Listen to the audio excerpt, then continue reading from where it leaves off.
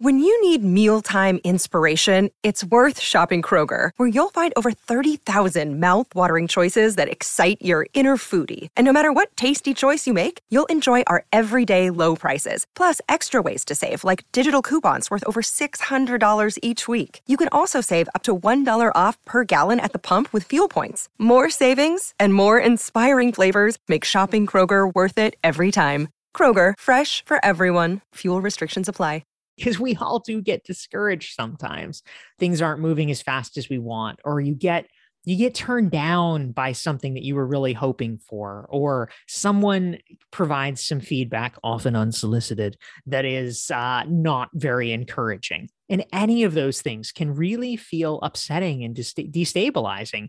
And if you already were in a mode of questioning, that's the moment where you're kind of at risk of giving up. Hey, it's David, and you're listening to Leadership Without Losing Your Soul, your source for practical leadership inspiration, tools, and strategies you can use to achieve transformational results without sacrificing your humanity or your mind in the process. I am delighted to welcome our guest today. If you don't know Dorie Clark before this episode, you're going to be glad you tuned in. Dorie Clark helps individuals and companies get their best ideas heard in a crowded, noisy world. I'm going to have to take a breath just to get through these accolades, but I'm going to do this because you need to know who you're hearing from today. She's been named one of the top 50 business thinkers in the world by Thinkers 50, honored as the #1 communication coach in the world at Marshall Goldsmith's Coaching Awards. You're not with us on camera necessarily, but we just got a guest appearance from her cat, Philip. Beautiful cat who wanted to be seen. Dorie's a keynote speaker, teaches for some outstanding business schools, Duke University, Columbia Business School, and is the author of several highly regarded business books, including Stand Out, which was named the #1 leadership book of the year by Inc. magazine, and the book we're going to be talking about today, which I cannot tell you how awesome it is. It's called The Long Game: How to Be a Long-Term Thinker in a Short-Term World. And as if all of that weren't enough, she's a former presidential campaign spokeswoman, a frequent contributor to Harvard Business Review, consults and speaks for Google, Yale, the World Bank, graduate of Harvard Divinity School. And then it gets fun, producer of multiple Grammy-winning jazz album, Broadway investor, and get this, even does stand-up comedy. Maybe not on this episode, but stand-up comedy. Dorie Clark, welcome to Leadership Without Losing Your Soul. We're so glad you're here. Hey, David, I'm so glad to be here with you. Thanks for having me. Absolutely. It's going to be our pleasure. I want to dive into this book. This is, I feel like a parent, you can't say you love your children differently, but I'm telling you, I read a lot of books, and of all the books I have read in the last year, this is possibly one of the most meaningful, impactful, at least for me personally, and I think for everybody listening today. So thank you for writing this book. Before we get into it, though, I want to just, so that we can warm up, get to know you a little bit, ask you if you could take us back and tell you about your earliest memory of yourself in life as a leader. That's a great formulation. I love it. So my earliest memory of myself as a leader is probably running for student government when I was in middle school. Nice. I was very, very obsessed with politics when I was young. I just always liked it. I don't really know why, but I thought it was great. And so when I was in third grade, on my own, this was not a school assignment, I did a project where I drew pictures of all of the presidents and I made portraits. And I remember kind of causing a little bit of a ruckus because there was an art show and I wanted them to display all, whatever it was, 40 or whatever of the pictures of the presidents. And they're like, Dorie, we can't have 40. Can you pick your favorite? And I was so sad. I'm like, but this misses the whole point. You've got to have the collection. Yeah. So that was rough, but I was very inspired to run for class office when that became a thing. Nice. I love it. Okay. I have to ask, who did you choose? I picked a combination of the ones that were like the most notable presidents And then I also overlaid it with a Venn diagram of which drawings I thought were best. So it was a little bit non-scientific. I'm pretty sure I had Jack Kennedy in there. I think there were some strange ones where it's, like the ones with a really big sort of mutton chops. Yeah, because those were fun to draw. Yeah, exactly. I'm just like, well, that's a great picture. So like, okay, bring it, Franklin Pierce. Heck yeah. Well, see, that's a leadership skill right there, is you have to identify your decision criteria, right? So am I choosing based on what I thought of their presidency, or am I choosing based on how fun they were to draw or how well I think I did drawing them? Fantastic. Okay. Taking us back, because I also ran for, in 6th grade, student council, student body president, got elected. What lessons did you learn, or one thing maybe that you learned in that journey? So what I learned in that journey was, first of all, it was not terribly competitive. But I think that, serving in student government and things like that, I think in my mind, it was just part of this package of kind of like, nerdy kid leadership things. Like I'm going to do all the things. It was not necessarily leadership in the way that we think of it now in the corporate sense. When I think about the hard things or the important things about leadership, I think this is probably the distinction.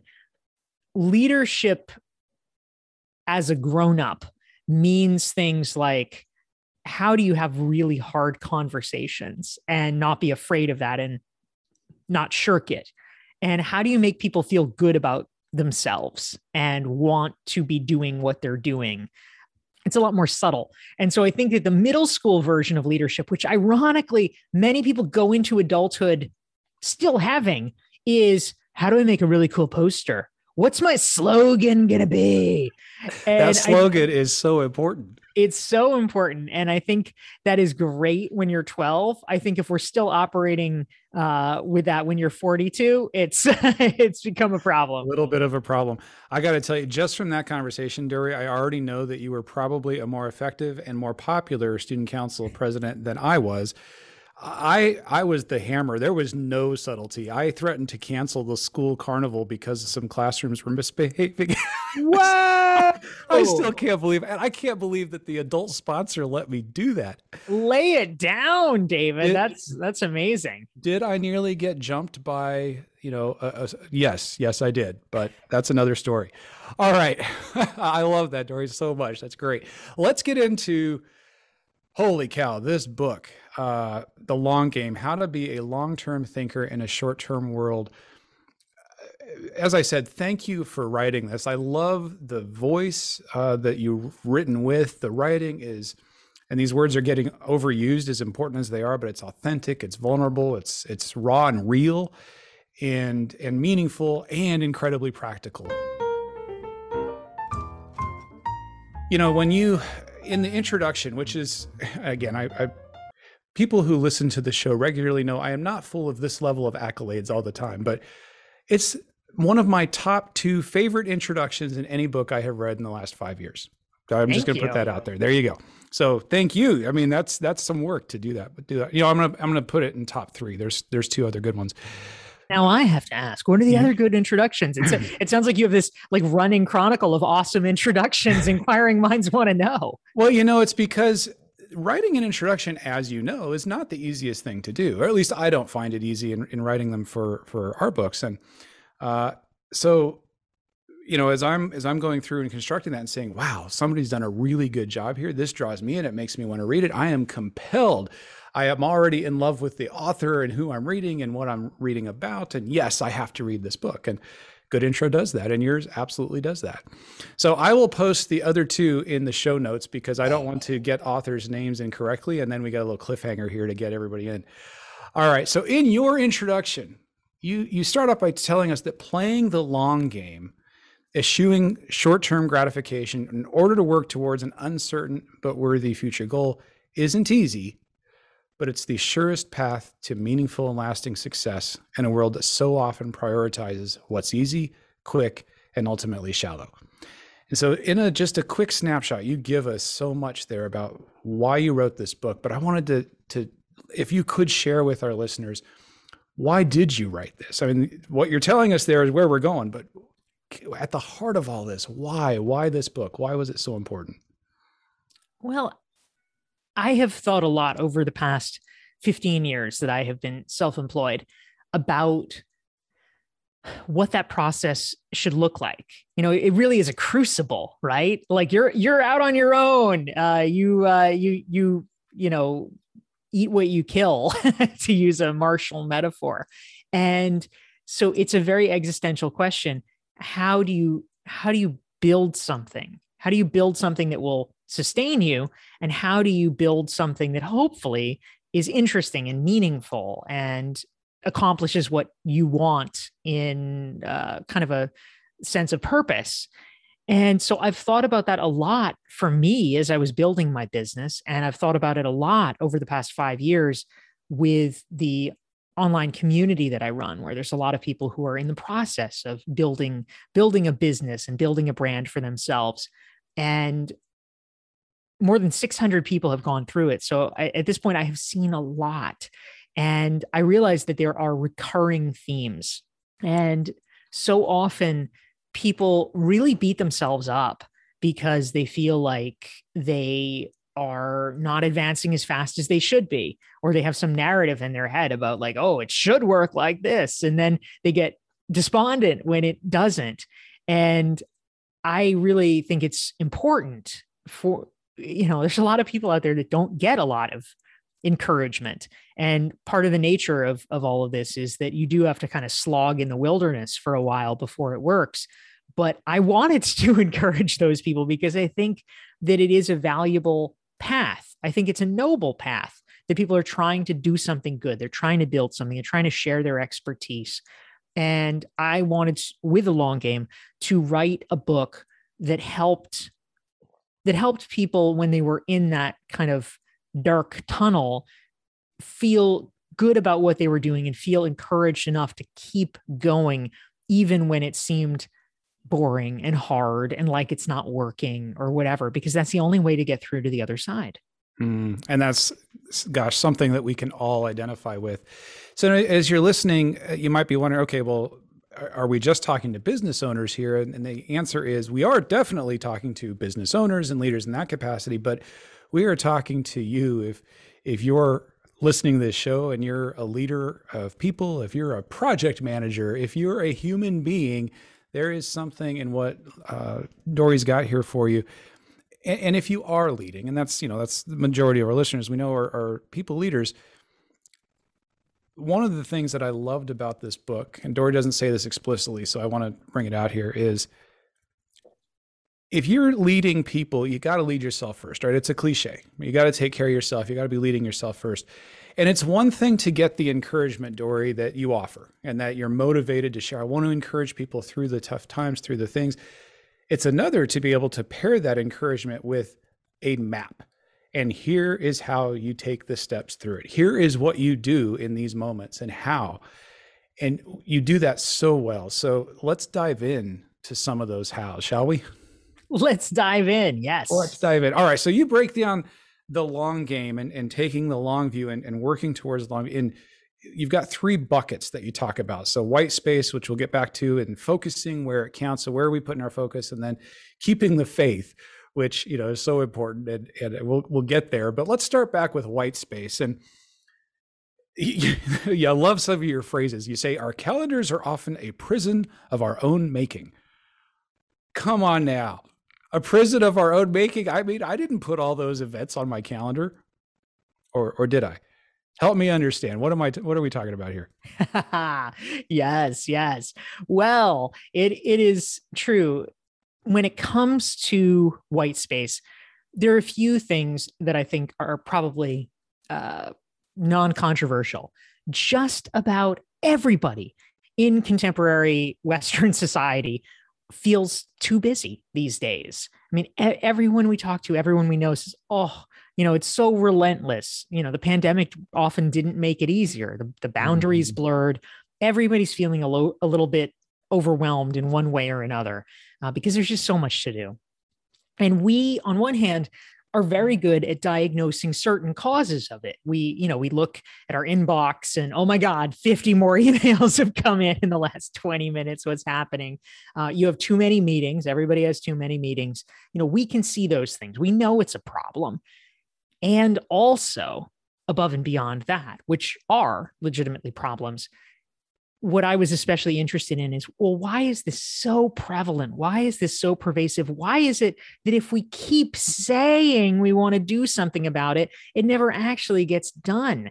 And part of it, as I discovered, is that there are often some subconscious mechanisms at play that essentially are operating at cross purposes. And it makes it very hard for us to give up that busyness. One is that busyness is actually a really good response, a not helpful response, but a response nonetheless, when we are uncertain about the correct course of action to take, or if there are hard questions we don't want to face. It is often far easier to just bury ourselves in doing more of what we're already doing as a deflection mechanism. So that's number one. And number two is that research has shown that it turns out that busyness is actually a form of status. And so when we are saying, oh my God, I'm so busy, it actually is kind of a humble brag way of saying, wow, I'm just so popular. I mean, I can't even control it because people want to spend time with me so much. And, we kind of like saying that. So there's actually a lot going on. So we've got status, we've got coping mechanisms, you talk about numbing, using that busyness to numb ourselves and not have to the deflection that you mentioned away from some of the tougher questions that we might not want to face. If I feel like I'm being productive because I'm crossing things off the list, or I'm at meetings all day. Gosh, that seems like a high price to pay for deflecting those tough questions.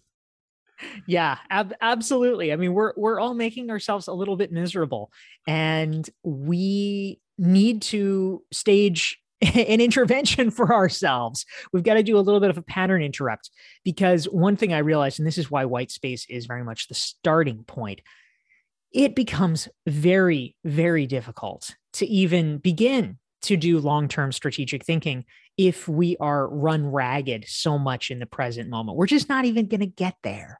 And so we need to reclaim things a little bit and carve out just a bit more space. It's not like it takes huge amounts of time and space, but it does take some for us to be able to be effective in zoning back enough so that we can see the full picture and make the right choices for us. And so that self-intervention, as you term it, it starts with acknowledging what you call the hidden benefits of that frenzy, right? So let's realize what it is doing for us, how it's paying off for us, so that we can do that interrupt. You've got a couple of approaches to helping us create more white space, figure out a healthier way to go about living in life. And I wonder if you wouldn't be willing to share a couple of those with us. Yeah, absolutely. Well, one very simple, like super low hanging fruit that I like to recommend that we all implement. This is something that takes 30 seconds, but can save you literally at least an hour a week. So hopefully this is a good exchange. But I have found that a big problem that it's a trick essentially that I used to fall for, is that people will sometimes be super vague in making requests of you. Oh, hey, David, can we hop on a call? There's something I want to talk to you about. When do you have a half an hour? And you get this question and you assume, at least I would assume, like, oh, well, this has probably got to be something important. Like maybe they don't want to mention in the email, but it's got to be important. Okay, they think it'll take a half an hour. Well, gee, I guess I better do that. No, the truth is so many other people have literally done basically no thinking whatsoever. They may not even understand what you do. They may not have any understanding of what's appropriate. Oh, hey, David, I know you know this famous person. Will you introduce me? Just like no context. And it also might not actually be worth a half an hour. It might be something that they could literally email you that question. They have a half an hour to spare. They don't care. They got nothing on their schedule. It's a profound lack of consideration. And I used to defer to other people and assume they had done that level of thought. They most often have not. And so the simplest thing you can do is just make sure whenever there is a lack of specificity that you are writing back and saying, oh, hey, I'd love to help if I can. Can you tell me more about what this is about or how I can be helpful? Force them to specify and create an agenda. And then you have the information necessary to determine if it really is worth a half an hour of your time. Or you can just say, actually, just send me an email. All right. That was 60 seconds of value and you're done now. I mean, if you're listening, like I'm thinking of the leaders and I talk to these folks all the time who, they show me their calendars and I don't know what to do, David. It's wall to wall to wall to wall. Ask. Every time somebody sends you that meeting invitation or asks you to be at something, ask for more information. Okay, what's the objective? What's the input you need from me? What value do you see me adding? And let's see. And then you can determine if there is perhaps a better or more efficient or effective way to do that. Absolutely. And if it's a legitimate request, they're not going to be offended because they know that it actually is important. Yeah, David, I'd really like you to be there because we need your input because of X, Y, and Z that only you can provide. And this is a really important decision. Okay, well, in that case, David's probably going to want to be there as compared to the sneaky person that actually is like, well, I actually just want to talk to you about the thing I want you to invest in and give me money. Exactly.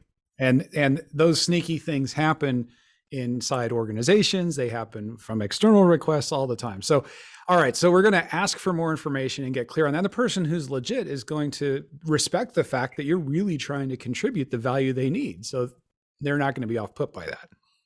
Absolutely. Right.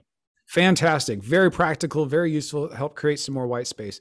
What else? One more suggestion to help us with our white space.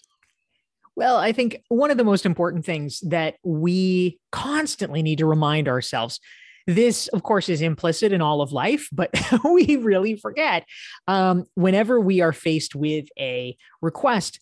So often the mode that we default to is, oh, well, can I do this or can I not do this? And, if we're more sophisticated, it's like, well, should I do this or should I not do this? What we need to be asking is always having opportunity cost in our lens. And what we need to ask is, should I spend my hour doing this or should I spend my hour on literally anything else in the universe? That is the correct lens. And we often forget that that is the frame that we need. I'm curious, what are the mechanisms that you use to prioritize and to triage all this stuff, David? Well, you just reminded me of one of my favorite, which is when I'm thinking about this. So we say around here, we say mind the MIT. So the most important thing. So knowing, what that north-ish star looks like and where you're trying to go. And then from there, it's infinite need. As you just said, there are an infinite number of things I could be doing with this hour or this moment of time. Finite me. So, okay, infinite things I could be doing. I get to choose one for this block of time. What is that? And so that lens helps me with that. But the opportunity cost, what's the total commitment? I think that's the other thing that you draw out is the commitment is not just that 30 minutes or 45 minutes or hour.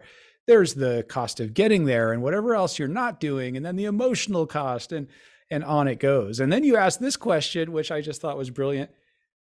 Because listen, I say yes to things sometimes that probably are not in my best interest or the best interest of what I could be doing. And you said, hey, get over it, David. Would you feel bad in a year if you didn't do this? That's right. That keeps it hardcore, right? Because in a year, there are certain things you might feel bad about. Oh, you missed your good friend's wedding. But if it's, oh, you missed your good friend's barbecue, well, are you even going to remember that there was a barbecue? Like, probably not. Oh, they have them once a month in the summertime. Oh, well, you can go to the other two. Well, maybe it's okay to not go to this one. There you go. All right. So would I feel bad about having missed it a year from now? And it's good to put that long a time frame on it. It gets back to the long-term thinking, right? So am I going to feel bad about this for a week? Yeah, I might. But not in a year. All right, so let's move to the second bucket here, which is focusing. And by the way, we are just scratching the surface. I want to emphasize that there are so many other practical, great elements, even in how to create more white space than we have covered. But for the sake of time, I want to make sure we get to some of these other areas. The second category or where you spend a lot of the time in a long-term here is focusing where it counts. And this is the heart of long-term thinking. And so you start by, or maybe not start, but you suggest that we optimize for interesting as we're choosing where to put our focus. And I love that turn of phrase. It sticks in my head. What do you mean by optimizing for interesting, and why is that an effective strategy? So a number of years ago, I made a documentary film, and it was an environmental documentary. Okay, hang on. We did not mention environmental documentarian in your intro bio. Holy cow. Okay, back to you, Dory. That's right. Thank you. So yeah, it was this sort of documentary short about a woman named Marion Stoddart who led a successful environmental cleanup in the 1960s. She was a housewife that had no formal background in any of these issues, but she mobilized her community successfully. And we wanted to tell her story about what did it take? What did that look like? So I remember when I was interviewing her, we were asking questions about, her background and how she became who she was. And she mentioned something that I thought was fantastic. She talked about a piece of advice that her mother had given her when she was literally just like heading out the door to college. And her mother said, well, whenever you have a choice of what to do, choose the more interesting option. And I thought that was fantastic because, first of all, sometimes you don't have a choice and you just have to do the thing, whether it's interesting or not. But if you do have a choice, why wouldn't you choose the more interesting option? We get our heads turned. We understand this intellectually, but a lot of us get our heads turned by choosing the more lucrative option that can end in heartache if it is something that is not of interest to you. And I think especially in our culture now, there's a little bit of a cult of passion that we have to follow our passion. Mm-hmm. And that's great up to a point. If you have a passion that you're happy following, mazel, I'm all behind it. But there's a problem that a lot of people really are not sure what that is, or it feels like this very, sort of intense question, like, oh my God, what is my life passion? What is my life meaning? I don't know. And they get kind of stuck and it feels like, oh gosh, maybe I can't do anything until I figure that out. Well, that's not very productive. So I think if we keep the frame of, just optimize for interesting, pick the option that's interesting. It's hard to go wrong because you're not going to be bored and you're going to be moving in a direction that feels interesting and fulfilling to you. And there's something that makes it interesting, which presumably is going to align with some combination of maybe our values, maybe our intellectual curiosity, maybe the impact or difference we want to make in the world. Like there's just something's making it interesting. That's exactly right. Yeah. Interesting is the external manifestation of the nexus of values, skills, contribution, all of that. I love that so much. It really makes a lot of sense. Several years ago, I was at a conference and it had pretty much ended, and I was wandering around trying to figure out what to do next. And a friend of mine walks by and she says, "What are you doing?" I said, "Well, I'm not sure." And she just looked at me and said, "Follow the music." It was one of those where it meant so much more than it meant in the moment, right? And for me, that's kind of my internal optimize for interesting. Follow the music, follow that tune that's playing and see where it takes you because it's there for a reason. Yeah, I love that. That's very cool. That could be a good title of your next book, David. Well, you know what? You were the first person to publicly know this, but it is a title of a chapter in my next book, which listeners, this is the first time you're hearing about it, which will be coming out in spring of 2022. So we'll talk did more I about call that later. or what? you might have. Well, thank you, Dory. I've been meaning to let people know so that it's a good time to sneak it out there. So what's the actual title of the book? The title right now, subject to editing and et cetera, is Tomorrow Together. So nice. Essays of hope and healing and all that good stuff. So that's where we're going there. So as we're talking about focusing where it counts, and we're gonna optimize for interesting and follow what's in alignment with those things. You have an approach to leveraging, and there's all different sorts of things that we can leverage, but it struck me that this is one of the things that makes you particularly effective and that your approach to thinking and doing long term, there's a lot going on here with leveraging. So what does leveraging mean in your sense of it, and where do we use it? So I'm a fan of the concept of leverage, I guess you could say. I mean, there was an old TV show named Leverage that my teenager loved, but that's another story. That's right. That's right. I mean, ultimately, if we are constrained by these scarce resources, right? Okay, only 24 hours in a day, or, whatever we're looking at, there are finite limits on what we can do. That's frustrating. I'm not a fan of limits. And so I like to ask, all right, recognizing that there are some limits, is there a smart way we can make something count twice or more than twice? Is there a smart way that we could trade something we have for something we don't? And I think answering those questions is often a very fruitful line of inquiry. And so in the section in The Long Game about strategic leverage, there's points about, understanding that we all have assets of some kind. And if we want to be smart about it, it really, where we tend to go wrong is we just keep building up more and more of the type of asset we have. And, and then we're frustrated that we don't have the other thing. Well, okay, find a way to trade it. So I profile a guy named Phil Van Nostrand, who is a photographer in New York. And, it's expensive to live in New York, especially as a, sort of young photographer. And it is hard to get high paying clients out of the way, just straight out of the gate. And so early on in his career, and he's done this to a greater or lesser extent as he continued to progress, he would trade his art. He would trade, he'd sort of barter his photography for the ability to actually essentially live far above his lifestyle. He was making strategic choices that bought him leverage. So he would do a free photo shoot for a high-end scarf company, and they would give him these scarves that were like $800 scarves that, he would not be buying on his own. But all of a sudden, like every Christmas present you could want is taken care of because he has these super fancy scarves. Or he'd do photographs at a cat cafe and for free of these adoptable cats. And they gave him food and beverage credit. So anytime he wanted to hang out with friends for like a year, he'd invite them to the cat cafe and they could just hang out and have coffee and snacks and things like that. I love thinking about leverage in those ways because it's essentially saying, look, we've got one life. And so how can we make sure that we're making trade-offs consciously toward the things that are satisfying for us? And when you're talking about the limitations that make leverage necessary, one of the things that you talk, and this gets a little bit back into the white space, but drawing it forward into how we're focusing on the things we're focusing on and leveraging all of the resources and assets we have, is those constraints and those limitations are frustrating and we don't like them.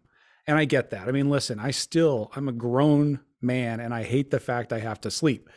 I'm still a 7-year-old kid when it comes to the fact that I have to sleep. I've just learned I have to be disciplined with that or there are consequences.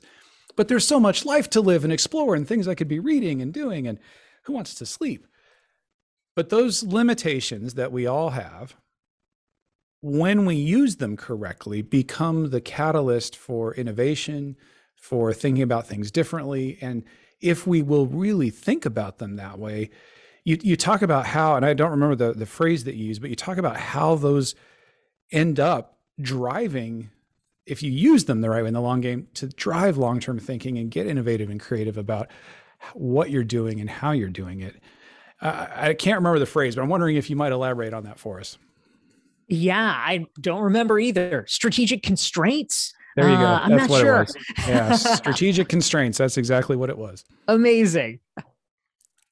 Strategic constraints. It's like a sonnet, right? Like, it pisses me off every time. Like, iambic pentameter, why?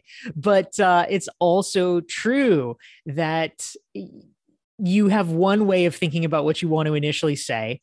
And once you realize that you cannot shove your preconceived notion into the mold, then you say, okay, this isn't working. Well, what's another thing? What's another thing? What's another thing? And it keeps forcing you to innovate because you're trying to say a thing. The original method didn't work, and it forces you into a new metaphor or a new way of seeing things that oftentimes really is more legitimately creative and fresh. All right. And so that's poetry. So let's take it from poetry to the life we have to live in, that calendar we have to live it within. So when you're talking about strategic constraints or positive constraints, that notion that if we clearly identify what is interesting, what it is we do want to do, achieve, be the kind of person, all of that, and the time in which we have to do it, if we're really basing our life that way, it will force us to start looking at some of the things that aren't working for us. Yeah, that's right. I mean, one element of strategic constraints that I think is helpful that I talk about in The Long Game, toward the end of the book, I profile a guy that I know named Dave Crenshaw, who's a productivity expert. And he talks about what he calls distance to empty, which is his metaphor for how long you can be away from your business without it, kind of collapsing. And so distance to empty, of course, is, it's like when your car tells you how many miles you have to go before the crisis happens. And so he has put in systems into place such that twice a year he takes month-long vacations. And his team is able to run things without him. And he actually can step away and enjoy things. But at kind of a more micro level, even if you're not, the boss to the point where you can hand things off to other people, he talks about, look, why don't we all get disciplined about setting a time when we stop working at night? For so many of us, we're working late into the night. That's the kind of behavior that we know intellectually tends to burn you out. And yet we can't really stop ourselves from doing it. And he says, look, it's unrealistic if you've been working till 10 o'clock at night. Don't pretend, oh yeah, I'm going to stop tomorrow at 5. Like, yeah, I was just choosing to work till 10, no big deal. I can stop anytime. Like, no, it's like your circadian rhythms. You just like you're going to be incredibly jet lagged if you suddenly change so brutally. It's not going to work that well. But if you can be strategic about saying like, okay, fine. My latest time that I work now is 10 p.m. Okay, I'm going to roll it back and I'm going to make a rule. I am never going to work past 9:45. And even if you can just shift it by 15-minute increments over a period of a few weeks or, a few months, you actually can make smarter and better choices. Because when you have those constraints, when you realize like, okay, no matter what, no matter how important it is, I'm going to stop at 9:45 or I'm going to stop at 7 or whatever it is. It means you have to get better at triaging, or you have to get better at delegating, or you have to get better at saying no, because it's just not going to happen. And that the power of those constraints and really, it's almost like you're running a marathon in reverse at that point, aren't you? It's like, I'm just going to shave 15 minutes, I'm going to stop 15 minutes. And then the next week or month, I can do 15 minutes more and improving the choices and decision-making. I love that. All right. So as we're capitalizing on our positive constraints and leverage and so on, there is this mindset that our current reality is not our fixed eternal reality that I think is so critical if we really want to master the long game. It struck me. It was one of those phrases that kind of, hit me in the middle of the forehead, because so often don't we get stuck doing the things we're doing because we just project, well, what reality looks like this week, this is it for all eternity, right? Yeah, that's right. We often do forget, and there's a term in biology that I love called shifting baseline syndrome, which basically refers to the fact that we are marking something from, maybe our own lifetime or our own experience. But we forget that's only this sort of artificial starting point. Like things have been very different in the past. And, like ecologically, of course, it's like, oh gosh, well, the tiger population isn't in that much danger, blah, blah, blah. It's like, well, okay, do you remember when there's 20 million tigers? Because, yeah, actually there's a lot fewer now. And similarly, we get accustomed to things, the things that would have thrilled us sometimes 5 years ago. Oh my God, I got an email from so-and-so. Oh, I got invited to this meeting. They're including me. They want my opinion. Oh, it's so amazing. Now we're like, oh yeah, whatever. we forget how miraculous it would have felt. So we forget about our progress. And then with that forgetting, sometimes we still operate on the notion that is an, oh my goodness, isn't it amazing? And oh no, maybe it's not anymore. We need to say no to that. That's right. That's right. That first conference I was invited to speak at in New Orleans, that was fantastic. But at a point in time, it may not be the most efficient or effective long game to play, right?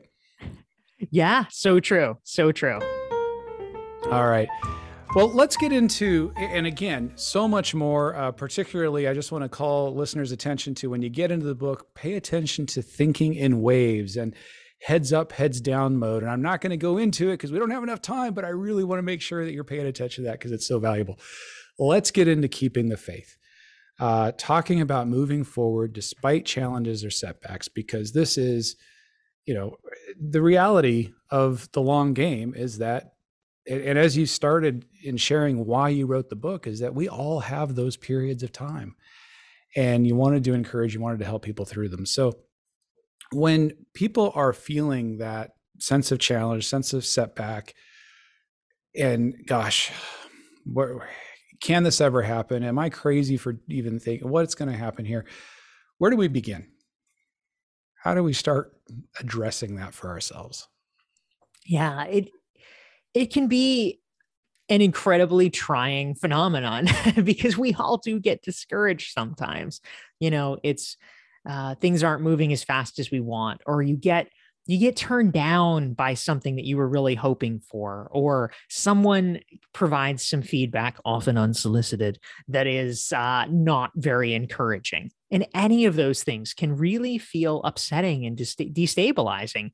And if you already were in a mode of questioning, that's the moment where you're kind of at risk of giving up because it feels rational to give up. Oh, well, the universe is telling me, magic last words.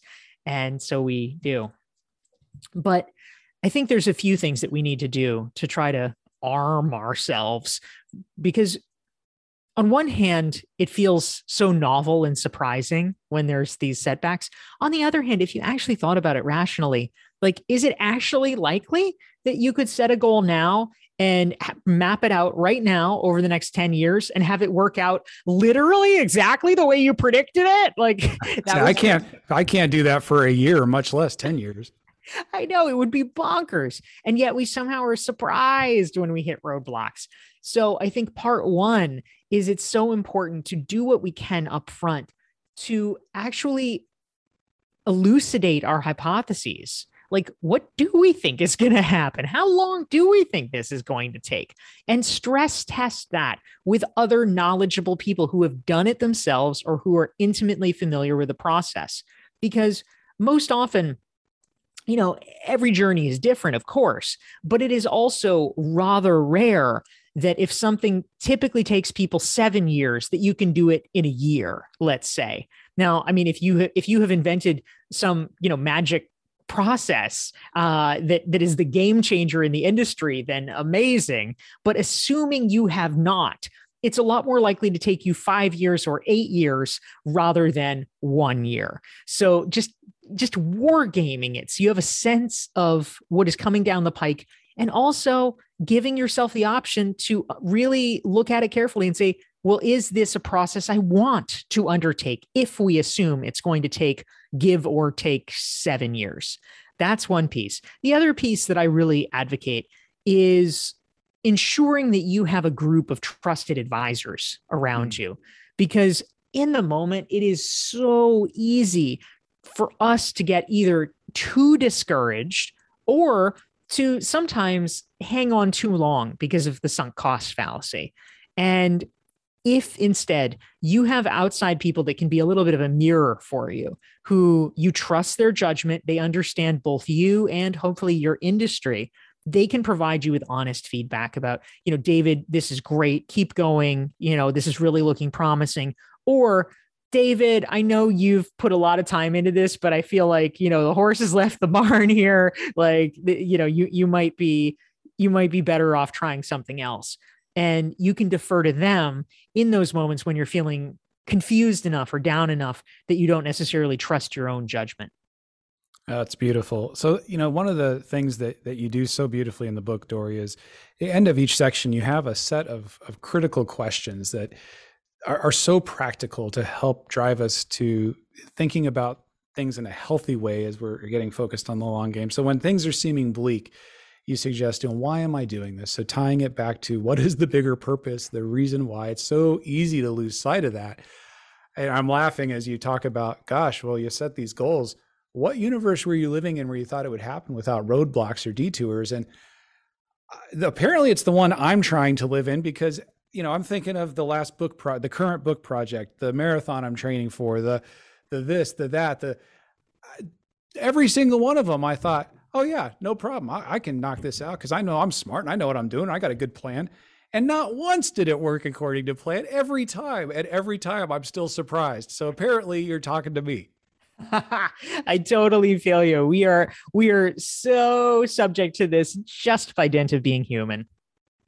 All right. So we're going to tie back to purpose. What has worked for others? And that you share some examples that I thought were beautiful about of getting into the depth of what you just shared with us, is that what did it take other people? And I'm constantly having those conversations as we do the work that we're doing. Like, yeah, it took that person 20, 25 years to achieve what they have achieved and to do what they're doing. And the way they did it then isn't going to work anymore because the world's different. And so there's like having that grace for ourselves of the time in. That's a real thing. Absolutely. Absolutely. In the long game, I talk about a colleague of mine named David Burkus that really admires the author Daniel Pink. And he told a story about how he was kind of beating himself up, that he felt like, Dan Pink's so popular and my stuff isn't as popular. And he was feeling like so bad about it. And so he asked Dan Pink for advice. And Dan was like, I've been doing this 17 years longer than you. And David was like, oh, right. And so now he has a much better strategy, which I call time handicapping. And basically that means like, okay, well, I might not be as successful as Dan Pink right now, but also I am as successful as he was 17 years ago. Absolutely. It's such a beautiful metaphor and applicable in so many different ways. And we've talked to David on our LinkedIn live show that Karen does. And I have been the David in that equation, but I think I was talking about Lencioni at that point. So yeah, absolutely. Right. Oh, beautiful. All right. So strategic patience, this notion of the time handicapping, the understanding what it takes. You also talk about thinking in decades, as opposed to, we get so tied up in the day-to-day, moment-to-moment, week-to-week. How do I shift to a decade mentality when, so many people are telling you, yeah, don't think strategically in anything longer than 3 years because the world changes so much. Yeah. I mean, I feel like this is sort of a both and, right? Like essentially when people are saying like, don't make plans, the world's changing. I mean, why do they always talk in that old man pioneer voice? They just did. It's such a good question. Yeah. But they're not wrong in the sense that, again, if you tried to map something out precisely, you would not be in a good position. I mean, even if we tried to come up with a 1-year plan over the past year, it's like, oh, okay, pandemic, Delta variant, like, you don't see that stuff coming. It's just not useful. You have to be nimble in the moment. And also, there's something simultaneously true, which is you also can have a long-term ambition. You just have to hold it lightly enough to understand that you might not understand how to get there right now, to have faith that you'll figure it out. All right, I want to do this thing. I don't really know how, but as the world evolves, I will strive to be directionally correct, It's like, okay, you want to get to Canada. Well, you know what, David? If I let you loose in the woods, just head north. Like, keep doing that. It might take you a while. You might get a little turned around, but as long as you keep following the Big Dipper or whatever, you're probably going to do okay. And that's really what we need to be thinking about. If it's getting colder, you're heading in the right direction. That's right. And this is, I hope as you're listening, this is coming from somebody, in addition to all of her business and leadership and coaching acumen and productivity, who's also this multi-Grammy winning jazz album producer, Broadway investor, does stand-up comedy, right? So this is a life that you live. You're going after your best life. It's not just theory. And I want to emphasize that for everybody, the practicality of this. So we're talking to Dorie Clark here. Dorie is the author of The Long Game, How to Be a Long-Term Thinker in a Short-Term World. Dorie, again, we have just scratched the surface, but I want to make sure people know where to go. You have a awesome self-assessment. Where should people go to find out more? David, thank you so much. Yeah, folks want to learn more and also apply the lens of strategic thinking and long-term thinking to their own lives and their own careers. They can get the free Long Game Strategic Thinking Self-Assessment at dorieclark.com/thelonggame. All right. And we'll get that in the show notes along with those 2 books that we're going to hold in abeyance there for everybody.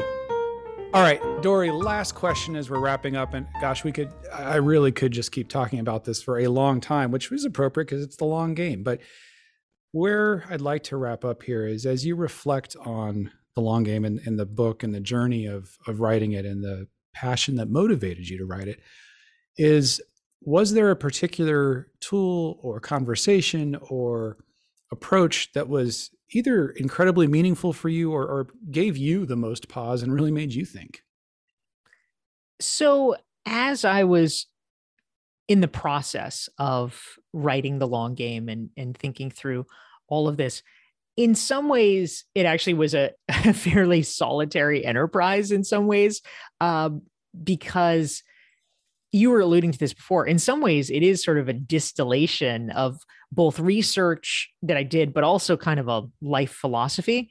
But a lot of what the book represented to me was basically a COVID project. I got the memo from my editor that they wanted to publish the book on February 28th, 2020. And then the next day, March 1st, was the day that the first COVID case showed up in New York. So from the beginning, it was sort of marked by COVID. And so it was really a process that I undertook writing during a time when I felt like I was kind of the only person left in Manhattan. All my friends had fled. And it was a bit of a lonely time where I was just kind of hunkered down, taking all of the effort and the energy and pouring it into the book. So I think that, what was different or surprising or whatever about the creation of this was, in many ways, this was a project that had a lot of quiet and a lot of silence and a lot of reflection in it, because in many ways, COVID made everybody a little bit existential and think about, all right, well, what should life look like? And this was my attempt to be able to hopefully capture some of that and hopefully offer something useful to others. Well, there's no hopefully about it. I cannot encourage you enough. The Long Game, How to Be a Long-Term Thinker in a Short-Term World by Dorie Clark is worth every penny you will spend and every minute of opportunity cost of not doing something else with your time to read and then apply the questions, use the tools and strategies that Dorie shares. Absolutely outstanding. And if you're really committed to being a human-centered leader, leading yourself first and using these strategies to think about your life the way that's going to be most effective will help you be the best leader you can be, and ultimately to be the leader you'd want your boss to be. Dorie, thank you so much for joining us today. David, thank you. It's great talking with you. This podcast is a part of the C-Suite Radio Network. For more top business podcasts, visit c-suiteradio.com.